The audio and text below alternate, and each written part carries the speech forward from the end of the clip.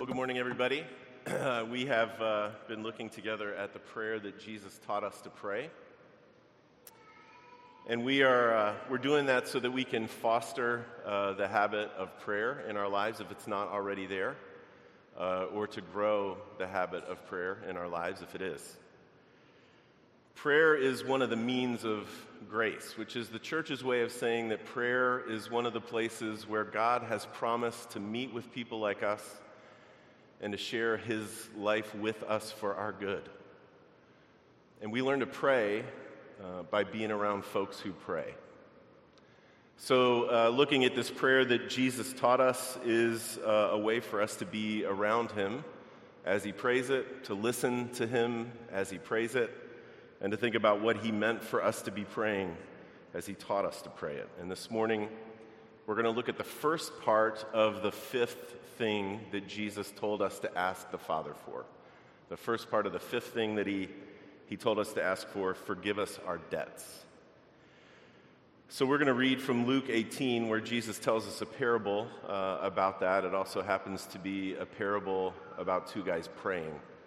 So let me read from Luke 18 for us. I'll read verses 9 through 14. It's printed in the order of worship if you want to follow along there.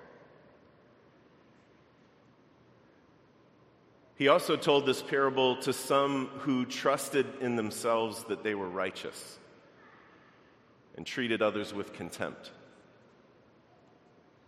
Two men went up into the temple to pray, one a Pharisee and the other a tax collector. The Pharisee, standing by himself, prayed thus: God, I thank you that I am not like other men, extortioners, unjust, adulterers, or even like this tax collector. I fast twice a week. I give tithes of all that I get. But the tax collector, standing far off, would not even lift his eyes up to heaven, but he beat his breast, saying, God, be merciful to me, a sinner. I tell you, this man went down to his house justified rather than the other. For everyone who exalts himself will be humbled, but the one who humbles himself will be exalted. This is God's word, and it's given for our good. Let me pray for us. Father, we remember on this Sunday, Pentecost Sunday, that your Spirit has been given as a gift to us, as teacher, as advocate, as comforter. And so we ask that as we talk about this word that we've read and heard together, this word that Jesus, your Son, taught us, that your Spirit would be all of those to us, whatever it is that we need: teacher, advocate, comforter, and that we would know that you are at work in us, that you would show us the grace of Jesus, show us your great love, and that you change us by it. And we pray this in the name of Christ. Amen. Well, the other day, I saw a picture that really cracked me up, a meme on Instagram. And I am very aware that describing dumb things that you have seen on the internet rarely works, but I'm going to give it a try right now anyway. This picture that I saw was mostly the picture of a male lion. This lion's massive, regal face and mane filled about 70% of the frame, and then over to his right, there was a middle-aged guy leaning up against this lion, grinning. This guy's head and chest were almost the size of this lion's entire face. Okay, so that was the picture. I don't know, maybe he was a zookeeper or something, and that was the picture. It was a lion and a little man. And the caption said, "About to eat this idiot." #blessed. It takes a second. That's more of a reaction than I got from the people that I sent that to, believe me. The thing that was funny to me was the reversal, right? The idea that the lion was the one who had to point out the truth of the situation. I mean, we don't use the phrase man-eating lion for nothing, right? I don't care how comfortable this guy had become with that lion. I don't care how compliant the lion had learned to be to get some food from that guy or whatever. But at the end of the day, it was still a lion and a little man. And if that lion wanted to eat that little man, he would absolutely, positively be able to, and that is the truth. Pretending that it isn't true, ignoring that it isn't true, denying that that isn't true would not change a thing about it. And church, praying forgive us our debts requires that same kind of unblinking honesty about the truth. Namely, that we're the people who need to pray it. We're the people who need to pray, forgive us our debts. I mean, just think about this for a moment. Jesus gave us this whole prayer, and he gave us this line in this prayer. He gave this prayer to us as a gift. He gave it to us for our good. He gave it to us in love. And he gave us this prayer that has a line in it that assumes that our books are in the red most of the time. That's what it means to be in debt. That's the word that Matthew records Jesus using when he taught us this prayer, debt. It means that we owe something. It's one of the many and varied words that Scripture uses to describe sin and its effects in your life and mine. And this is the thing we owe. This is what we owe. We just talked about it in confession. We owe this zealous and thoroughgoing love of God and thoroughgoing and zealous love of neighbor every day. And the truth is, church, we can't pay up. And we don't. We fall short of that not only in the things that we have done, but we fall short of it in the things that we have left undone. And Jesus knows this about us. He knows our frame, like the songwriter said. He knows this about us, and he loves people like us too much to pretend that that is not true. He loves us too much to ignore it. He loves us too much to deny it. He is not going to let people who follow him in faith, and that is who this prayer is for. He is not going to let people who follow him in faith go through life hobbled and weakened and tore up and caged in by our own sin. He's not going to do it. So in grace and for our good, he says, when you pray, say, forgive us our debts. And church, to pray that prayer is to put ourselves in line with the truth of the situation, and that always leads every time to mercy and to forgiveness and to their beautiful effects, which are always freedom and joy. Freedom and joy, the kind of stuff we were made for. So Jesus, of course, didn't just teach us to pray that. He told stories about this all of the time, like the one that we just read together. And usually when Jesus tells a parable, he just jumps right into it. If there's any preface at all from Jesus for a parable, it's usually something like, the kingdom of heaven is like this. But every once in a while, the gospel writers will say why Jesus told a parable or why he said this particular parable at that particular place. Luke, the gospel writer, is fond of doing that, and he does it here. This is what he says in verse 9. Jesus told this parable to some who trusted in themselves that they were righteous and treated others with contempt. And I'm going to be honest with you, church, when I hear that opener, when I hear that or I read that from Luke, I think, oh man, those guys. I hate those guys. I can't stand people like that. I wish they would just get over themselves. I'm so glad that I'm not like them. Can't wait to hear this parable about somebody else. And before Jesus has uttered a word, I have already found my place in this story. And maybe you can relate. Surprise. Jesus has a story for us. Two men went up to the temple to pray, one a Pharisee and the other a tax collector.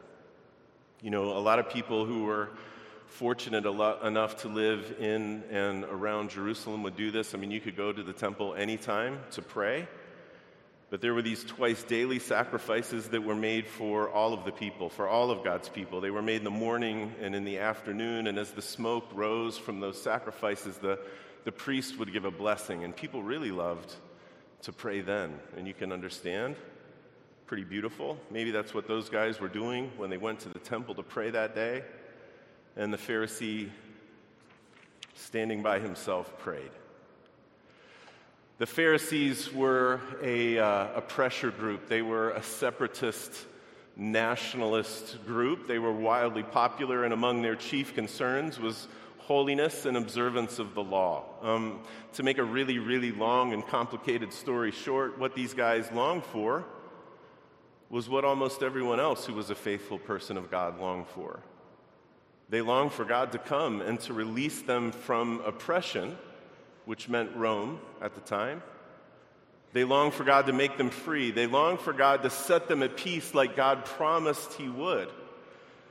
And when normal, faithful, everyday people looked around their world in the first century, they naturally tried to think, well, what is my role in that? What am I supposed to do for that to happen?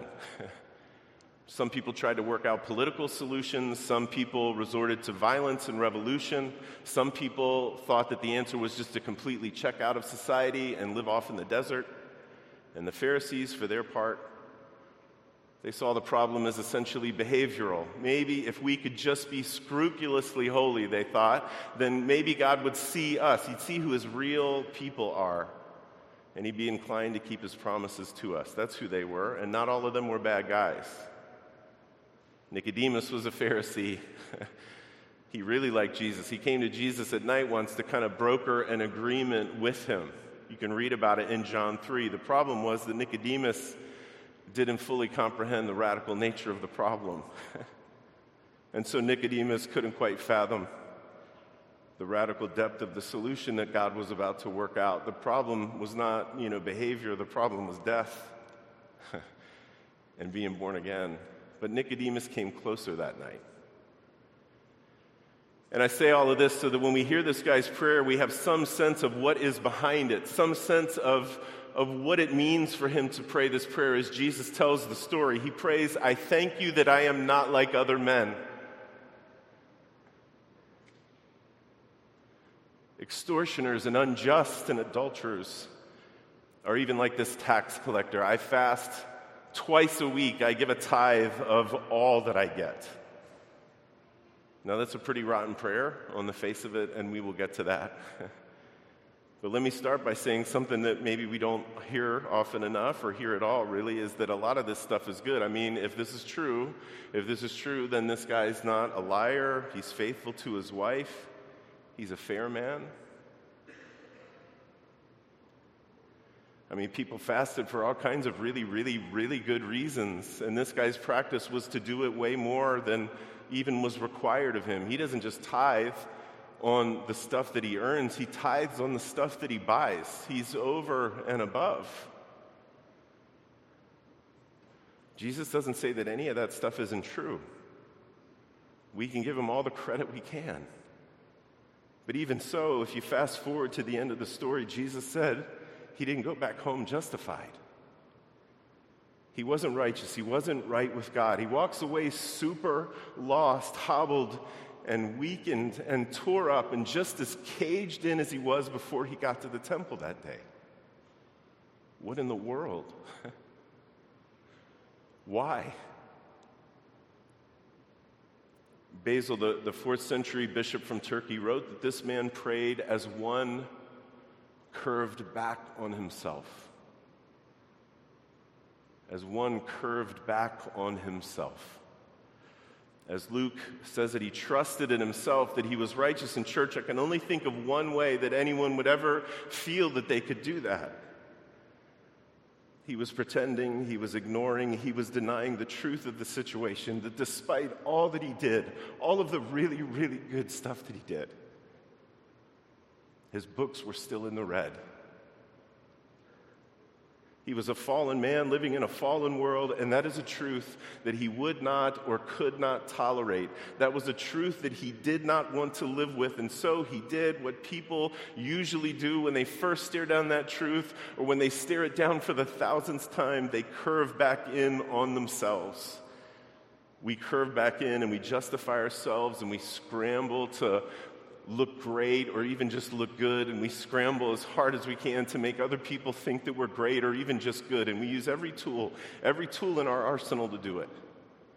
Fear, anger, flattery, gossip, whatever it takes. We treat others with contempt Because as short-lived and as thin as that is, it's one of the quickest ways to feel a sense of relief. It's one of the quickest ways to just have a little bit of a release from that gnawing feeling that we're not right, that something's wrong. At least I'm not as bad as they are. At least I'm not like that tax collector over there. At least I'm not like that Pharisee clown.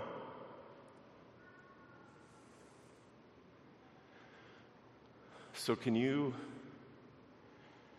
think of one person in this whole wide world that you look down on? Even just a little bit? Even if it's just to yourself and you never say anything to anybody else about it? Can you think of one person? Then you know exactly what Jesus is talking about. And I do too, for sure. And when we face that down and when we feel that feeling and we feel that it's not right, we build this big old house of cards and it fools some of the people some of the time, and then eventually this stiff breeze comes and it knocks it all down and it makes us so angry and so frantic, or it makes us reclusive and sad and despairing, hobbled and weakened and tore up and caged. We try to act like our own saviors, curved back on ourselves, and when we do it, it brings a lot of pain and misery and hurt and trouble down on our own heads and the heads of people around us. Curving back on ourselves is kind of the oldest story in the book, church. Well, thank God there's another guy. Thank God that there is another guy in Jesus' story, the aforementioned tax collector. He worked for the overlords. He was a toady for Rome. And he made his living by skimming the cream off of the top of his neighbor's hard work and cash. He was a crook. And he was the worst kind of crook because he was a legal crook, a sanctioned crook. By default, he is precisely what the Pharisee thanked God that he was not. By default, this guy's an extortioner. By default, he is unjust. His checking account is flush. But his books are definitely in the red. And nobody would argue with that. But he has come to the temple that day to pray. Which is remarkable, and it makes you think, I wonder if something's up. His way in that place is carefully composed as a contrast to the way of the Pharisee in that place. He stands far off. And he can't lift his eyes up to the heavens. And he flails himself. He beats himself in pain.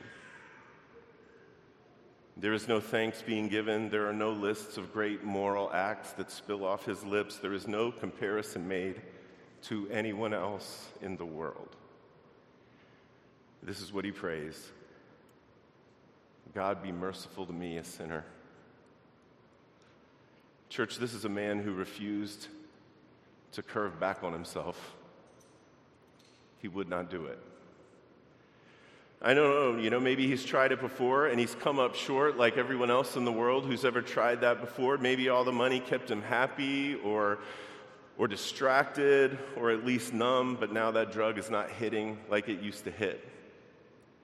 Maybe all the stuff the money got him, the nice house, the long coat, the rings, the hangers-on, the status, the influence, maybe all that stuff had, over time, made his denial more palatable for a little bit. It had made his pretending, at least for a while, seem like it was more real. It made it easier to ignore the truth of the situation, but empty is always empty, and messed up is always messed up.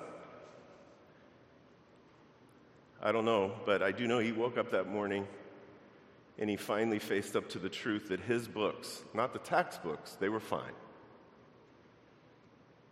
but the only books that mattered, they were in the red.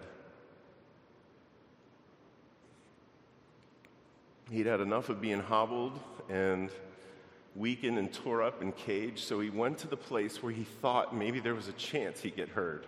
And he said the truest thing he could think to say. God, be merciful to me, a sinner. And the word that Luke uses for mercy there, it's not the usual word for mercy. It's a heavier word, a weightier word. that refers to atonement, that refers to guilt being covered. Cover me up, God, hide me, make me look different to you. Do something that I can't do for myself. Put some clothes on me, some new clothes I don't have, clothes I could never buy, clothes I could never make in a million years. He doesn't ask God to lower the bar so that he can step over and be okay. He doesn't refashion all of the badness of his life into something that isn't so bad after all. He doesn't list out some good things he's done in the past, and he doesn't make any dumb promises that he'll do better tomorrow. Be merciful to me, a sinner. That's all I've got. That's all I have. I tell you, Jesus said, this man went down to his house justified. He went home right, church, and he went home free. And he went home with the kind of joy that never shakes and that never falters, the kind of joy that can never get taken away ever. He went home restored to his Father. And church, when Jesus told this story about these two guys praying, he knew for sure what it would take to cover that guy's guilt. Jesus' death is what covers people like you and me, and his resurrection is what makes us alive again. And Jesus did that in love. He did it to lead us into the freedom and joy he made us for so that we can go back home right. So that we can go back home free and true. His atonement for our sins is always and forever more than enough. In church, he always, constantly offers it to people like us. That is the truth. And that is the truth. It is not just for beginners. It is not just for beginners. From the first day in our life of faith to the last day in our life of faith, if we have breath, Jesus taught us to pray,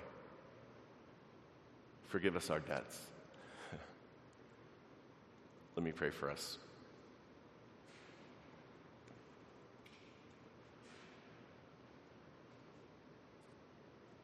Father, help us to have the strength of faith, which we do not have now, which we hardly ever have, but that only comes by your Spirit. The strength of faith to not turn back in on ourselves, but to always turn towards you with open hands and honesty,